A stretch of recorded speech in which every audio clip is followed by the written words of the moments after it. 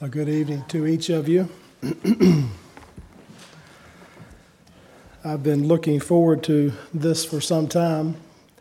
I have been somewhat immersed in history of our local folks, and it is time, I think, to unload. But honestly, there's so much here, so many lives that are involved that a brief 45 minutes here this evening, I will not be able to touch the legacy that I have seen in the people that are resting out here in our graveyard, and that was the goal, to be able to challenge us, maybe here at the beginning of a new year especially, to think about those lives lived and those people who invested so much in right here, and that we owe a great deal to. Think about their lives, though they did not think what they were doing and living faithful lives every day. They didn't think that was such a great thing to do. It was just a way of life. Looking back, legacies are built one day at a time. And we don't realize when we're doing it, perhaps, but a life lived for Jesus builds a legacy in the simple things. Well, I've got a lot to cover, and don't want to keep you here too long.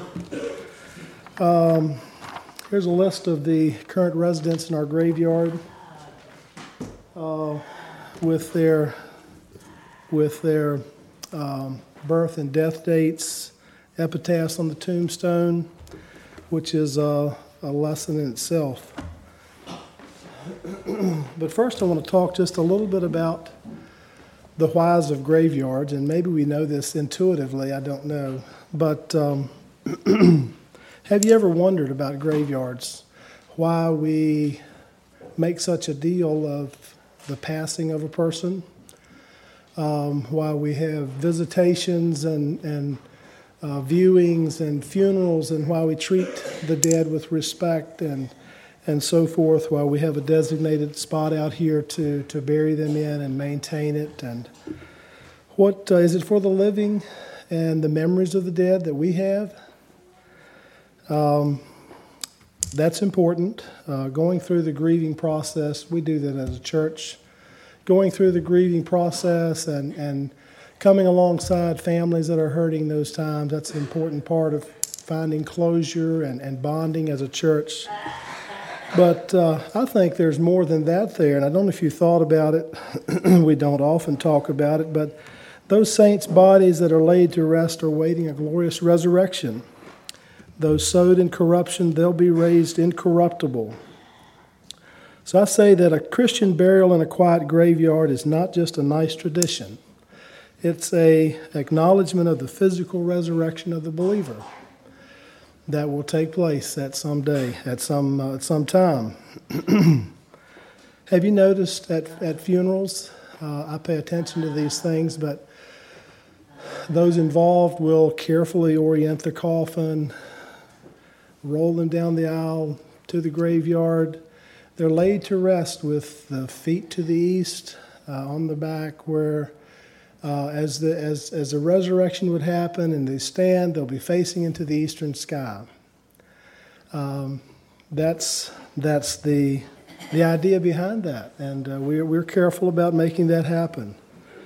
Now, you know, and I know, death isn't always orderly or neat, and decay happens and so forth. But we have a role we can play, and it's partly for us, it's partly for the dead, to honor what God told us. Job said, "Though my body decays, somehow, some way, in my flesh I'll see God."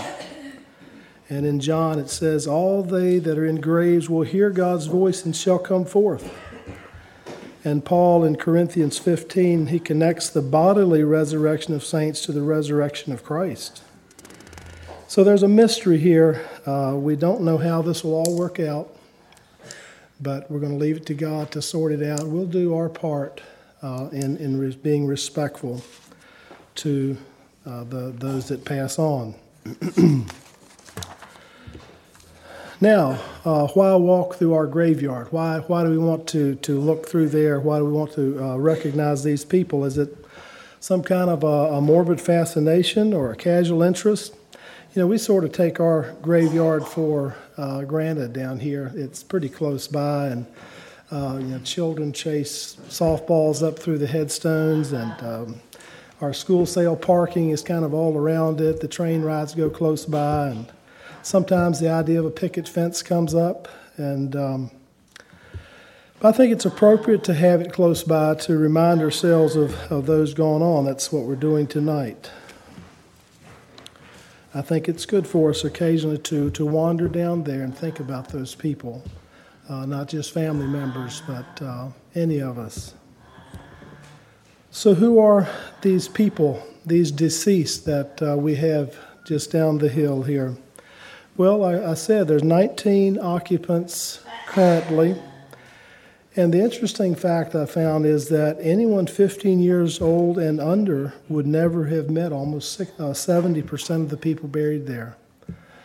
So if you're 20 or under, you wouldn't have a working knowledge hardly of most of the people in the graveyard there. So you don't really know who they were, what they stood for, what kind of lives they lived, what challenges they had. So I think we have a treasure in the legacy that these folks left. They lived lives by faith, and that can challenge us and encourage us to persevere. You know, after Hebrews 11 tells of the many faithful there in the Old Testament that live by faith, and Hebrews 12 starts out by referring back to them as the great cloud of witnesses who watch our progress and maybe cheer us on. So it's intriguing for me to think of our own little cloud of people who chose to move here, live here, serve here, invest their lives here, or even suffer and endure sickness here in this church community. People who probably wouldn't have thought twice about their lives being anything special at all, but chose to love this little congregation, and in taking one faithful step after another, built an exemplary legacy of perseverance. And when they died, we buried them here. Some died suddenly, unexpectedly, scarcely time to say goodbye. Others suffered long and patiently till they were delivered. Some we never knew who they really were, the infants, the handicapped, those in some way trapped inside themselves. God is sovereign and His purposes are His alone. But I believe He has used the life and existence of each of our graveyard's occupants to affect us in some way. Are they watching? Are they cheering? Quite possible. Our task is to run with patience because we have our own race to run. Okay, let's take a walk now. Not literally. See a few sweaters and jackets, and there was some rumor that we may actually have been heading out there, but not so. 2 disclaimers first. The folks we'll talk about tonight were as human as we are. They had moments of weakness and likely made some poor choices, like we do. I've heard of a few as I researched this talk. We want to celebrate the good, the godly, and the noble tonight because that was God's effect on them. And that's the challenge that we want to receive. Disclaimer number 2, I'm working from my memory and the memories of folks I've talked to. I've read extensively in my dad's church history book, this With Grateful Hearts. I'd recommend it. But my recollections are mine, and I'm sure you have other recollections and thoughts and memories. And Merle has openings for more Sunday evening talks, I think, if you want to share yours. So let's walk down across the ball field, figuratively, and approach our cemetery from the west, up the little slope, and just look at it a bit. It's a lovely spot, a slight north to south grade. It's nicely grassed now. The grass is full of fallen acorns from the oak trees that border the west edge, and there's a small dogwood that sits out in the middle of it. in the back row of graves. It's caused a few issues digging graves a few times, but we generally agree that we want to leave it there. It's fitting. So it's a quiet place.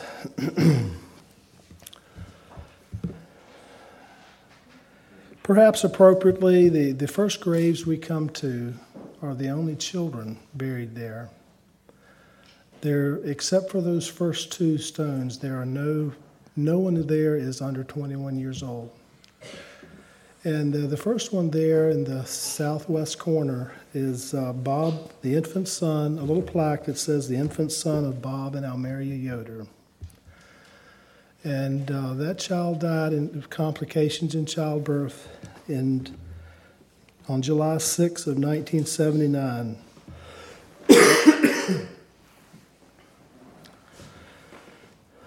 This was, like I said, Bob and Almeria's little one. No name on the plaque, but they had actually named him John David.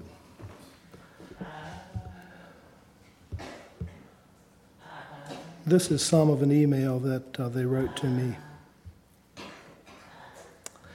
On July 6th, 1979, our second child, John David, was stillborn due to complications. There's more here, but I'll skip through. We chose to trust God's sovereignty instead of being bitter when we didn't understand. And we look forward to seeing our son in heaven. Bob and Almeria.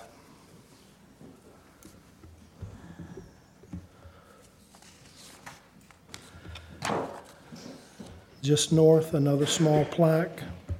Almost 10 years later, November 22nd, 1988, James and Regina Zare.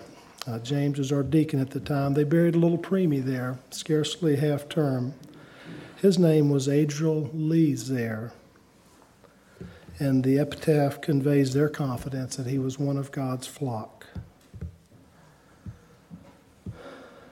God's purposes can be unclear to us. Our task is to trust. But one thing is sure, and I heard this at a funeral I was at recently, for a family to build a circle, to begin a circle in heaven, our circles must be broken here below. And though they had not even known these children, they had to lay their hopes and dreams down for their families. And certainly God's purposes were served there with these two infants by the touch of death on those families. And we know, as James has said, that little Adriel's one of God's flock, and Bob's are looking forward to seeing their son in heaven. That's truth. Okay, stepping back, next row to the south, from south to north on the second row. Brother John Stoltzfus is buried there. He was born October 2nd, 1928, and died November 20th, 2002. This is Naaman's dad, Mary's husband, affectionately known to us all as Big John. Let me share a few memories. I still remember when John, Mary, and Naaman moved here from upstate New York. About around 1980, they were down Thanksgiving of 1980, and I'm not sure if they moved the next year then or sometime soon after. They were a lively, fun-loving family, still are, and we learned to appreciate them all. They fit in here, and I see that time after time with the folks that I've looked at here, is how people fit in and wanted to help out and just take a hold and make things work here, and they did. John had been a Beechey minister. He was useful. He preached sometimes and helped. I saw a number of times in Daddy's notes where John had helped with the funeral and was just a hands-on, helpful man. Some of my memories, we were in Guatemala in 88, and MAM had need of house parents, and John and Mary consented to come down. They had planned to stay longer, but the hard tile floors bothered Mary's feet so badly that she felt they couldn't continue. And I do remember spending a morning with them, walking all over Zone 1 of Guatemala City, looking at all the different shoe stores, trying to find something that might help make a difference where they could stay on. But it was not to be. And so after 3 months, I think they came back home, but they had servants' hearts. And this is a story that John told me that I've never forgotten. As we were prone to do, we had to wait at times for different things. And John and I were sitting in the vehicle in front of a dentist's office for a number of hours one day waiting on someone. And he was telling me his life story. And I'm not sure if I have this all right, but I know he was, I think, an Amish blacksmith. He was at least a blacksmith in the early days. Things were going well, and then things changed. He had to move, and he was a Beachy minister, and then he was called to upstate New York, and things were going well there. And then things changed, and they came to Virginia and job and so forth. When things were going well, then things like they change again, and he was ready to settle down for things to go on, well for a while, but circumstances kept changing. He would have to move on. But the verse he told me that seemed to keep coming to him time and again was, "And your ear will hear a voice behind you saying, 'This is the way, walk in it.'" And that was his testimony. He felt led, even through all the circumstances of change there that, he would have as soon avoided sometimes. He felt led. In later years, more changes faced John. He had a ruptured appendix, pretty serious. And in his upper 60s, he was approaching retirement. I remember him joking about wanting to take Mary to the West Coast on a Honda Goldwing. I'm not sure if he was serious or not, but he wanted to work till he was 70 and then retire, Naaman told me. But he fell sick at 69 with the heart problems that eventually took him 5 years later. And so change again for John. But he stayed as busy as he could. He worked in his small workshop there, making wooden toys, little tractors. We have a Conestoga wagon at home with a set of horses in front that John made that I really am glad I have. We visited John just before we went to Guatemala for a visit in 2002, and he was still interested in the work there, and we talked about people he knew, and he'd send greetings, and we were having breakfast the last day we were there, about to fly home. We got the phone call that John was gone. I was glad we were able to get home, and I was able to help some with the funeral. And I know John understands now how God was leading him and what his purposes were. A faithful man, a human, but a good man with God's help, and a friend of us, and a brother. Just north, little Mike Briscoe, and few of you would remember Mike. Some of you would. He was a little fellow that was a handicapped boy. He was confined to a wheelchair, couldn't talk. He was small, maybe the size of a 5 or 6 year old, but the Henry Zook family cared for him. He was a foster child. He communicated joy and happiness. I remember he would sit back here in the aisle after church. He was happy to have folks go by and talk to him.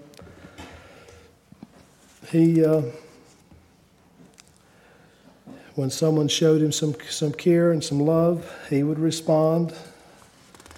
Don't know exactly what God's purposes were for Mike, but he did affect us. Big John was actually one who often spoke to Mike after church, and he actually had part in his funeral.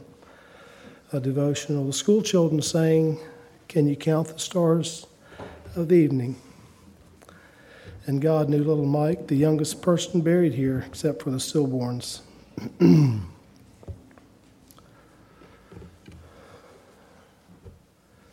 One plot north is where Steve Beachy's buried. Steve was born December 13th, 1955, died August 15th, 1987. He's Jesse and Ruth's son, brother to Esther and Glenn. Steve was a quiet man, a bit reserved. I didn't really know him that well. I remember Steve wanting the independence of his own transportation and bring his moped to church sometimes. Steve and Glenn were often together, and Glenn and the family miss him still. We were in Guatemala in '87 when we heard he'd been tragically struck by a car, and his epitaph is all of our hope, accepted in Jesus.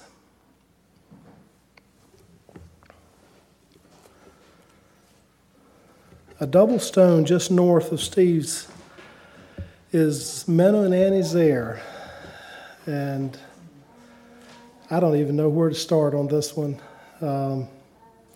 This story goes to the roots of this congregation and beyond. For starters, they're the oldest folks buried out here. Menno was born on December 21st of 1894. That's not in the last century even, it's the one before that. And Anna was born in 1895, 7/19/1895. Menno lived to the ripe old age of almost 100. He was 99, I believe. He died in 5/8 of 1993. And Anna died in 1987. Menno and Annie were Rosalie's parents, and Ray's parents-in-law, Sharon, Joe, Joe's grandparents, Glenn, John, Juanita's grandparents. I hope I'm getting the history right here in the family connections. But Menno and Annie, and I didn't realize this, they had roots in all the way back to Michigan. They started out that they were married in Michigan 5 years before my dad was born. I think it was 1919 or so when they got married. Rosalie wrote me a little history. So these were some elderly people, and that's how I remember them, as old folks. And don't have a lot of memories myself of their contribution here, but I know they were here, and I know they, without doubt, they helped out. Menno was a teamster way back in Michigan, and then again, I think in New York. He was as comfortable skidding logs with horses as loggers of today are with skidders. It was dangerous work, and Menno was almost killed one time when he was skidding a log, and it caught a stump and kicked up and hit him in the head. He was a man of the woods. He was a maple syrup maker and a hunter. And in later years, he relived his past often, telling stories to most anyone who would listen, as I remember. I wish I could have known him better. But they moved here into this community, and that gets into some other history. Merle will probably share with us the Daniel Yoder history. Daniel was Anna's father, and he helped them get settled here in Marysville. And they settled on the farm where Dwayne is now. And Rosalie remembers milking, a number of them, I'm sure, milking up to 20 cows by hand there. And they separated the milk, sold cream in Brookneal. And Menno kept logging, kept cutting pulpwood. Long after he retired the horses, he had an old Willys Jeep he used to skid things with. He was a worker, and I remember him as kind of just a quiet old man that was kind of withdrawn a little bit into himself and would talk to himself or whoever would listen. But like I say, they lived to a ripe old age, almost 100 for Menno, and in their elderly years, the family cared for them. They were a number of places, Irvin's, I think, at the last, and their epitaph reads, "In God's care," and that's a good place to leave them.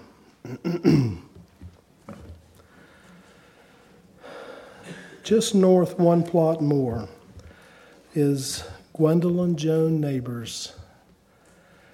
Gwen is Ray Neighbor's first wife, Sharon and Joe's mother. And it was a shock. I remember in September, it was our second or third year of school here, and I remember hearing the news. Joe got the news at school that there'd been a bad accident, and we didn't know how serious it was at the time, but she was taken very suddenly. And it was a shock for our church community too, certainly for the family, especially for the family, but our whole community here. See, I was 14 then, and I remembered no funerals from our group here. There were 2 graves out here that had happened, that had been occupied in 1964, but I was 2, and I didn't remember that. So a funeral here was a shock for our community again. It was reality, but it was a very hard time for the family. Sharon, Joe, and David, and their dad, Ray. That was the time that they chose to move the graveyard. We earlier had two plots out here. Kind of. I remember playing kickball at Bible school out there around those stones. But when Gwen died, it was decided to move the graveyard back on the hill. And so these were left at where they were at that point. But Ray actually chose a spot out there under the tree for Gwen's resting place, and then we later oriented the rest of the graveyard around that. Gwen's epitaph reads, "Hopefully, until we meet again."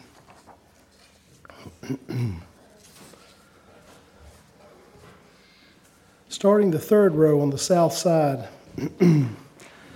Robert Edward Yoder, 12/30/1928 to 7/31/2004.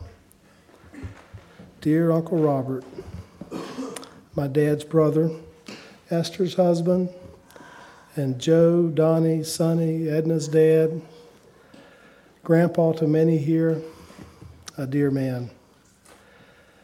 Roberts moved here in 1961 to raise their young family and again to help build this church, support this church.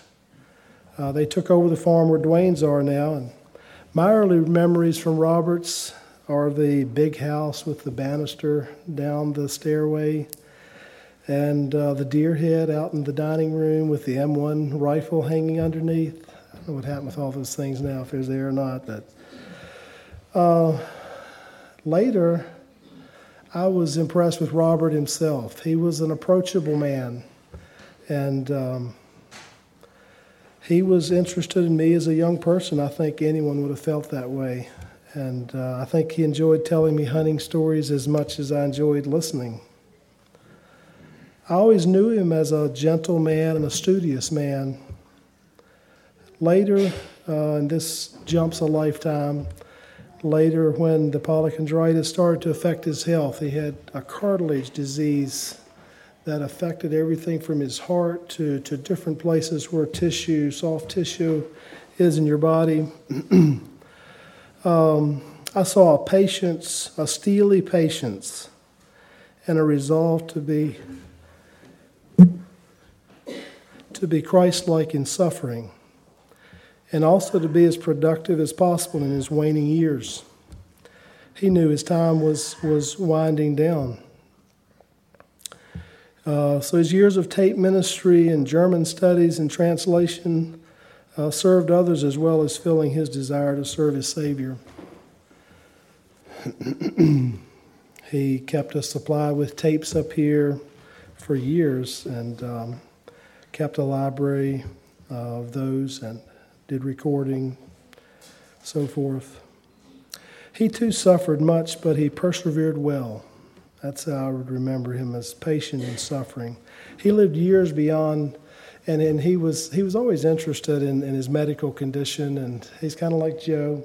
He could tell you what was going on and why and so forth. And the poly really sort of fascinated him, and his Dr. Wilson in town. He loved to tell about their friendship, and he did get to be a real friend with the doctors.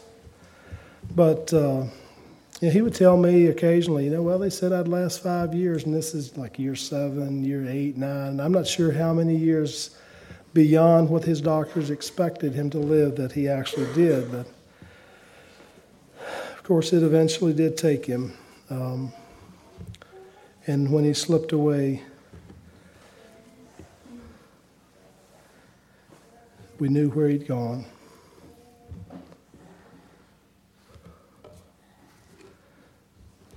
On his epitaph, and his favorite song is, "Blessed be the tempest which drives us closer home."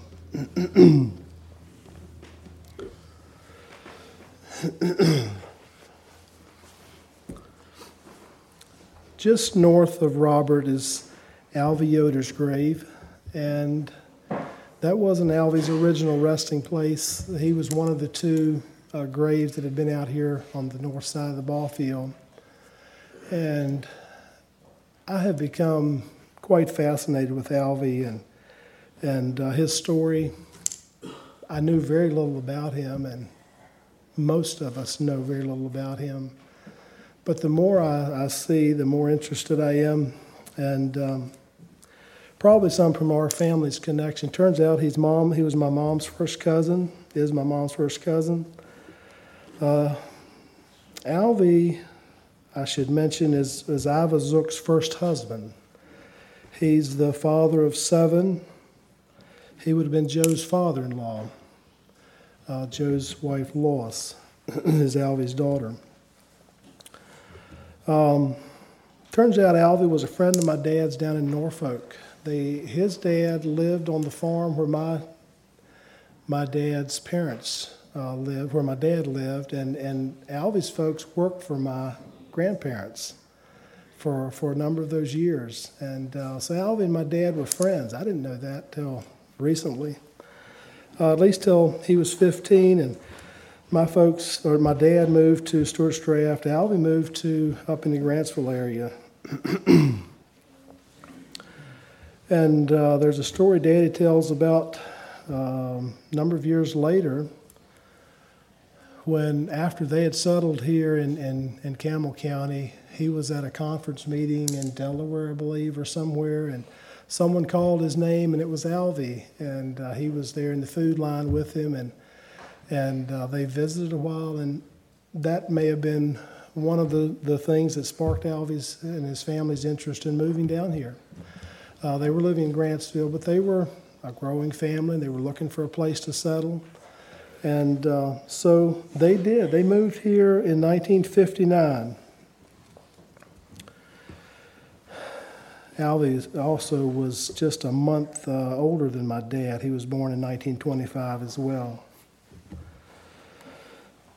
So he moved here in 1959, and I had a really interesting visit with David. David was 10 when his dad passed away, and remembers quite a bit of Alvy still, and compares himself to how Alvy was, or how he remembers Alvy being, and not sure how well they got along. There were some differences there, he thinks it would have been. But Alvy was a frugal man. He would squeeze a penny, David said, and he would rather be at home. He said piddling.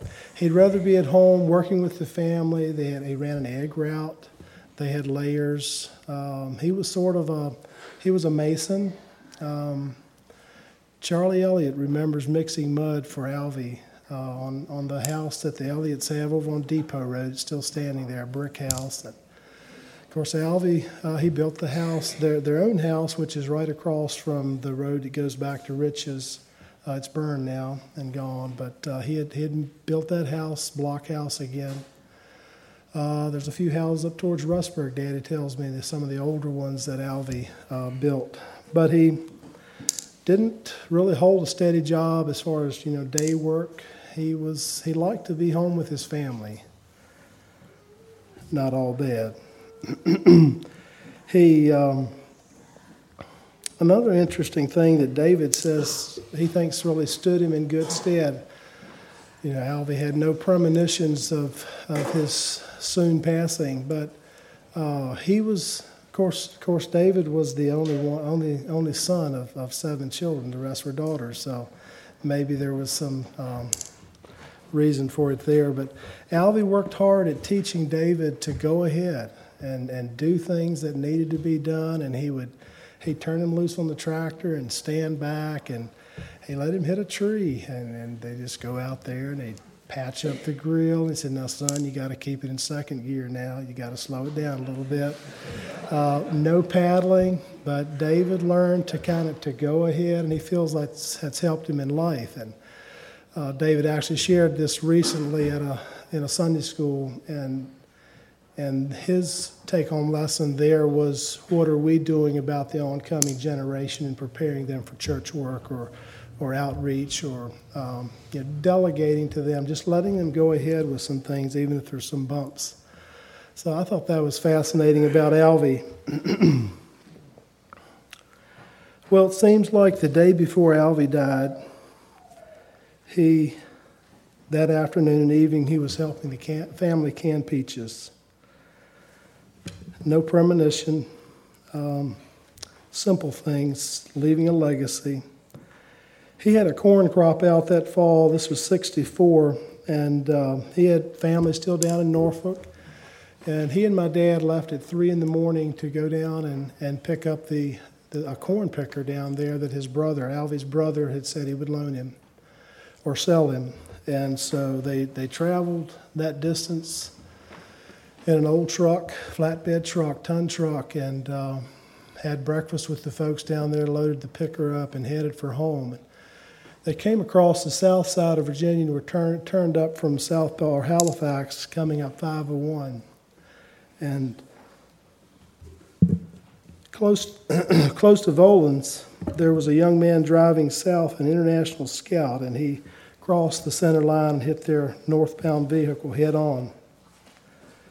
The young man was killed instantly. Alvy, chest was crushed, and he spoke to Daddy a bit right after the impact, but then was gone, and then there was a terrible fire.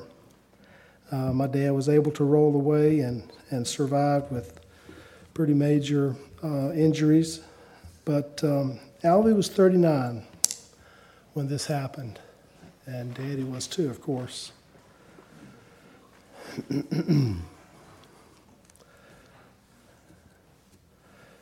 His life stopped there, but I think if we take a moment to think about the legacy of doing the right thing day by day, training our children, loving our families, and just doing the ordinary in Jesus' name, that we'll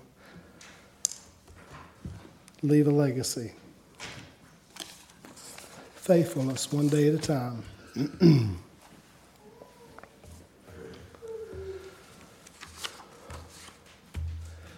Okay, moving on.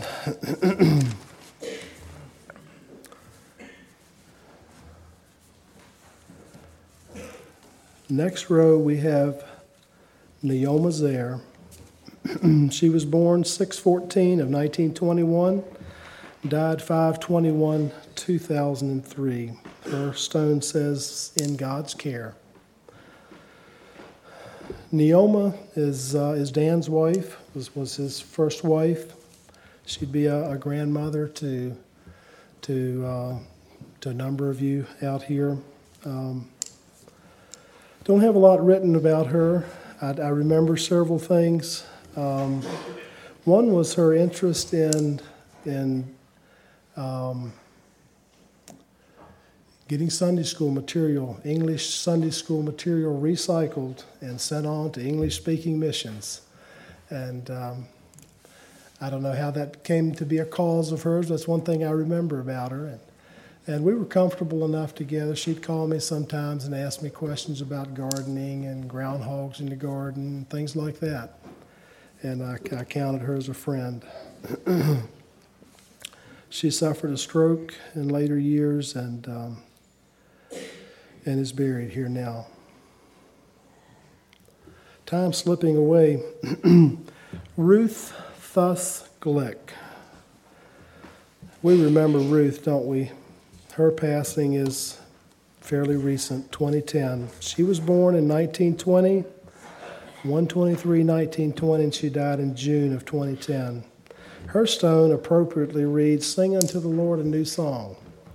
And anybody who had cottage meetings over there or as we Christmas caroled and so forth for Ruth, even in the later months there when her mind was slipping, her mouth was moving with the words. She was singing along.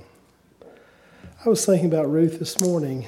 Got my cup of coffee, and there was a Tupperware container there. I popped the lid off, and there were some sugar cookies right there by my coffee maker. And I thought about Ruth and how appropriate that was. She was famous for her sugar cookies at Christmas time, angels and Christmas trees. And I would hymn sing. She'd bring cookies too, I think. And she was Pop's second wife, and came to our community in late '64 to be a mother to those orphan children, to those children of Pop's that their mother had died recently before that, and she filled that role well. And there was a note in Daddy's book from the church newsletter a few years later, talking about Ruth filling her role as a grandmother so well, and giving candy to the children, and sort of the original candy grandma, I think. But that's how we remember Ruth. I remember, didn't often see tender moments with her and Pop, but I do remember one. I was a sort of a nuisance over their way. They had the nicest pond around. The big pond had catfish in it, and I would pester them for permission to fish. And I remember going over one evening, and I guess I inspired them because I went down to fish, and then soon Pop and Ruth came down to fish together. And I remember Pop jumping across the little brook. Pop was fairly agile, and Ruth was not so much.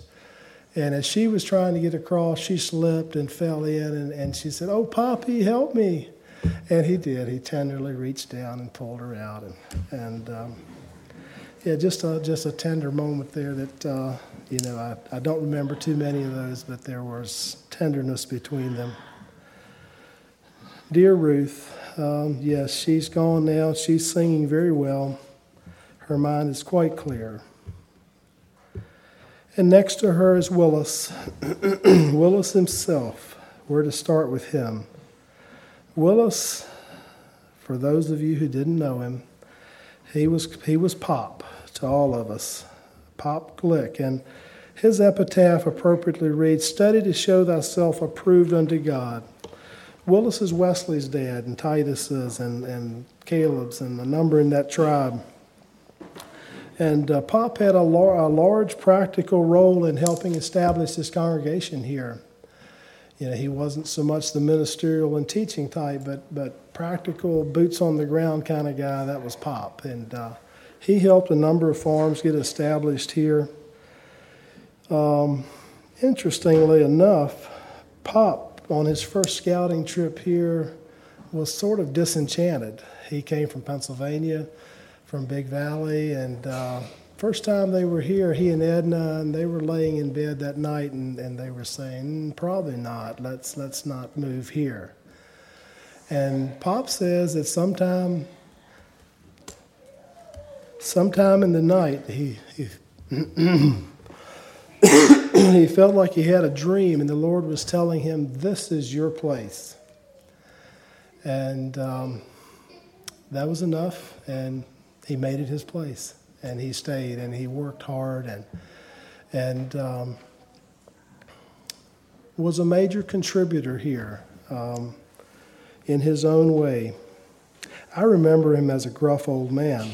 Early on, like I said, I was sort of a nuisance in the community, and I remember being over there and interrupting a Glick family picnic for Sunday lunch, me and my dog, and I remember Pop chasing my dog off with an axe, and that might have flavored my opinion of him some, but later years we got along quite well, and I would stop in and see him, and he'd let me hunt on his land, and we got along well.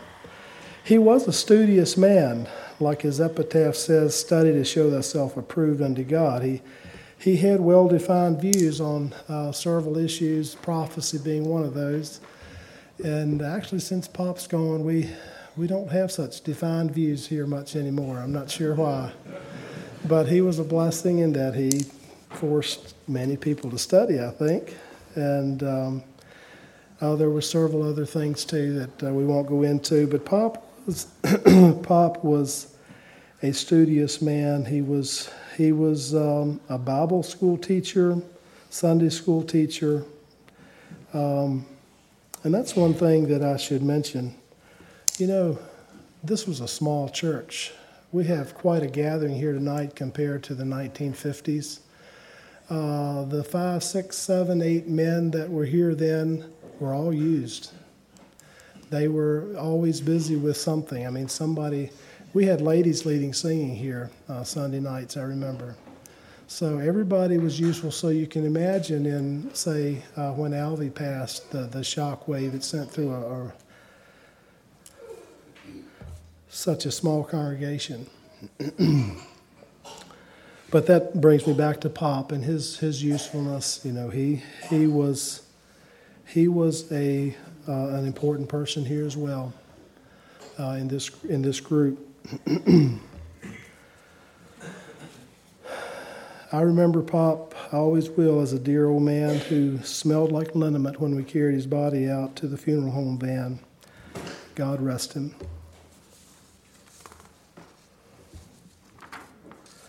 Pop's first wife, Edna, she died in 1964, only a little over a month before Alvy did. Hers was the first, Wesley's mother. She was the first funeral at this site. She was the first one buried here, Edna. I have no recollection of her at all. Talked to a few people who do remember her, and there was some thought that maybe she was a little less than enthusiastic about being here, but that she was a supporter, and she stayed. It was Pop's place, and she stayed, and she was his wife and supported him. So we will bless her in that she stayed, and they raised their family here. And she died at 55 of cancer.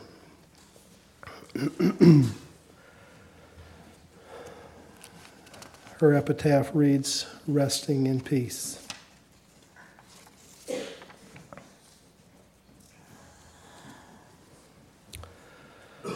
We're to the back row now. I hope you're still with me. I'll move on through. We have 5 more. And dear people all. On the south side of the back row, we have Sarah Yoder. 8/13 in 1953, and she died in 2007. Her stone reads, "In loving memory." Sarah's my sister-in-law, Jerry's wife, and don't have a lot to say about her. Many of you knew her somewhat or knew of her. Sarah had a debilitating disease of the gray matter of her brain that left her in a sort of an Alzheimer's type state, and it was a deteriorating one for many, many years. And Jerry actually lost Sarah as a confidant and companion years before she actually passed. But I remember Sarah when they lived back on our place, and even before. Her smile was a pretty regular feature. She was not a complainer, and we didn't know what was going on inside of her mind. But she seemed patient. She'd walk up to get milk when she could still walk, and later on she was more confined to her chair, and eventually the last 3 years in North Carolina she was just pretty much an invalid, and Jerry would visit her daily and do what he could to feed her supper. And she finally slipped away, and I'm thankful that her mind is clear.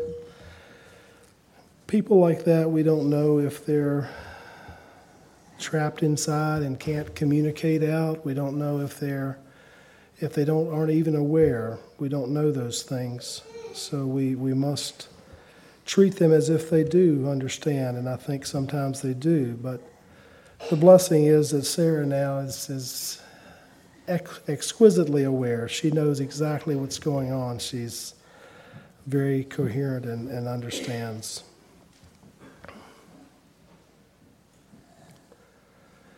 Just north, and the next plot is Paul Martin, Fanny's husband. Dear brother Paul, I have a lot of memories of him. Don't have time for too many. Paul was a real contribution here. He made a real contribution. Their family did. Like I said, it's Fanny's husband, Harold's dad, Lynn's dad, numerous among us, grandparent, so forth. I still remember back in late 70s there when the Martins pulled in and seeing that van load of blonde-headed children pile out, and I was impressed with that family. 15 children, most of them along, and Paul, a very patient man, a man with a lot of mechanical ability that he passed on to most of his children, at least the guys. I remember one very enjoyable trip. Traveling with somebody is, you kind of find out if you get along well or how it works. And I had a real nice trip. I think Gary and I actually rode with Fanny and Paul up to Pennsylvania one time. I went up to pick up a van, and we took our car, and they went and visited family, and we just had a really nice time. And I still remember that. Paul and Fanny, they opened their home to many people. There's many young folks that went in and out of their doors just down 501 here. That was probably one of the more loving homes that Danny Patterson found himself in before he was killed. Paul was a Sunday school teacher, and we enjoyed him teaching. He had a number of words that he liked to use, and you'll recognize these. Paul would talk about the avenues and the realms, and I remember this affectionately. And he had a phrase he would say sometimes, that remains to be a question. And I was thinking about Paul and on those avenues and in the realms, and there's no more questions. Paul has the answers. Daddy and I went down to Fanny and Paul's the evening after he passed, and we were there with Joan and Fanny for a while. And I remember what we were told, that Paul was a reader. I didn't know that, but that he had read quite a bit in his day, but that the last weeks and months he'd spent most of his time with his Bible. That was more important to him, more interesting to him than any of the other material he had around. He was a focused man, especially there towards the end. Paul died in 2001, and on his gravestone we have Psalms 23 inscribed.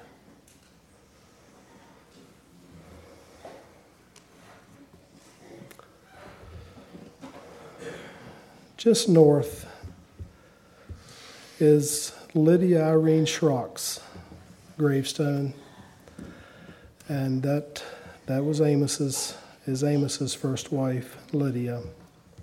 Grandma to a number. My mother-in-law, Barbara's mom, Lydia's mom.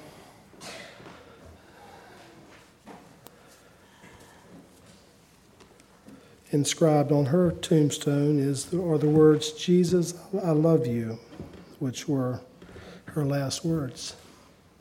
I won't say too much there, it's pretty close to home.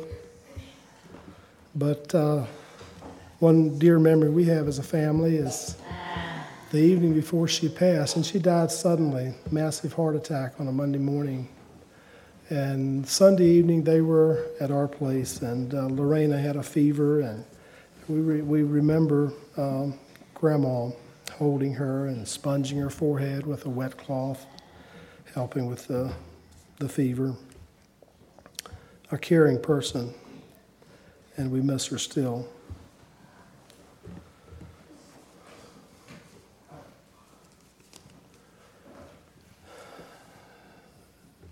And last, just one gravesite north are the Hostettlers, Milton and Marion, dear people. The epitaph on their joint stone is, "In thy presence is fullness of joy." Milton was born in January of 1911. He died in 1997. Marion was born in November of 1910 and died on August the 1st of 1996.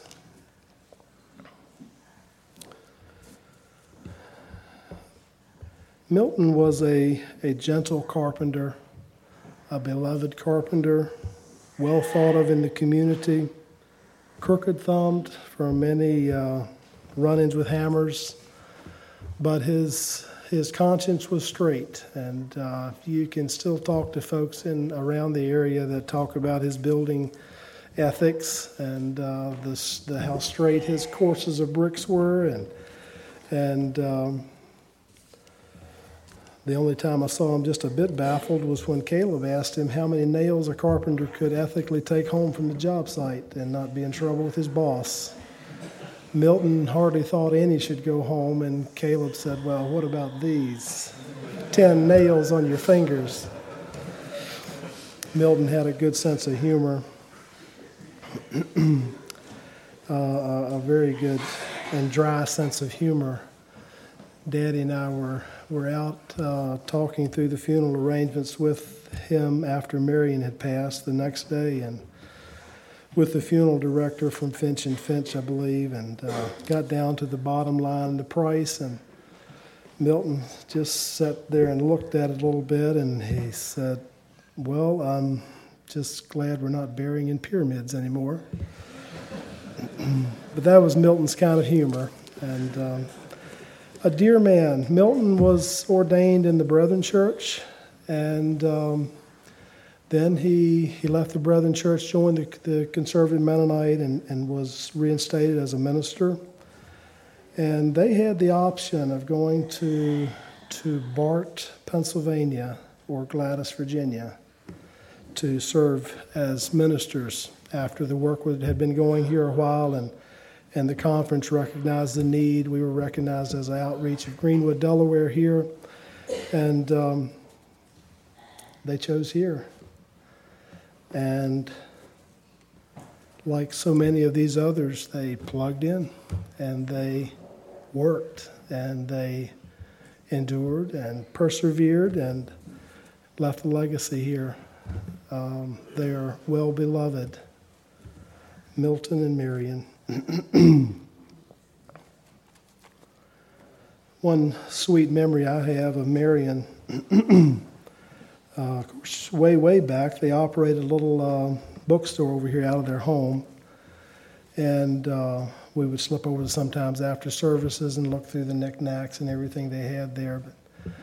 So those are early memories, but years and years and years later, this was in '96 when I had my series of surgeries and so forth, outpatient surgeries with that cat bite I had, and I guess it was it would have been July the 31st apparently, and I was in for another surgery that afternoon, and I was in recovery. It was outpatient, and we'd be heading home soon, and Barbara said, "Marion's in the hospital. She had a heart attack." We knew that.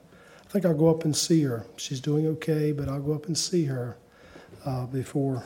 while you're still getting your wits back together." And so she did. Barbara went up, and I think a couple of the daughters were there, maybe Mary Sue and Martha. And Marion was full of questions about me, not thinking of herself and, recovering from this heart attack. And she said, "Well, let's just pray for Delvin. he's had this surgery. We should pray for him. And she did. She led them in a sweet prayer there for me. And I was laying in bed the next morning, and I was, of course, having some pain and so forth. And we got the phone call that Marion had suddenly died. So that's always been special to me, thinking of her and that bit of contact and interest in my life. A dear person. Milton was very lonely and lived on for, it was a number of months, a little over half a year, and then he slipped away in his sleep and went to his reward. In thy presence is fullness of joy, is his epitaph.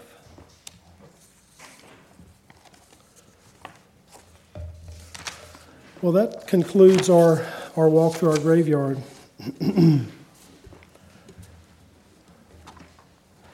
This didn't all go exactly where I thought it would, and I don't have real clear and concise challenges for us from all these lives, except that I see a thread of involvement and concern about this church, and a caring for this body, caring for this church, and a caring for what Jesus wanted in their lives.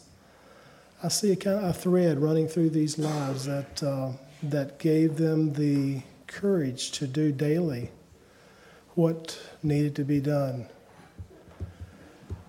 And I trust we can take that away from here for ourselves. You know in your life what that daily grind consists of and what you struggle with in putting one foot in front of the other.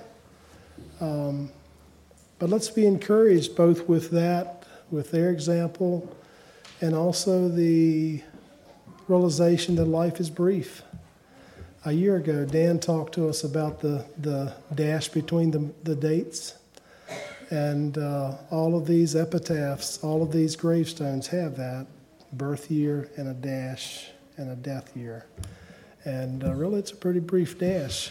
And so here at the beginning of the year, let's think about that. Think about our lives. Think about how quickly they've gone and how quickly they could go. And think about faithfulness and be what we should be as we live here. Thank you very much, and I trust this has been a blessing for you as it has for me.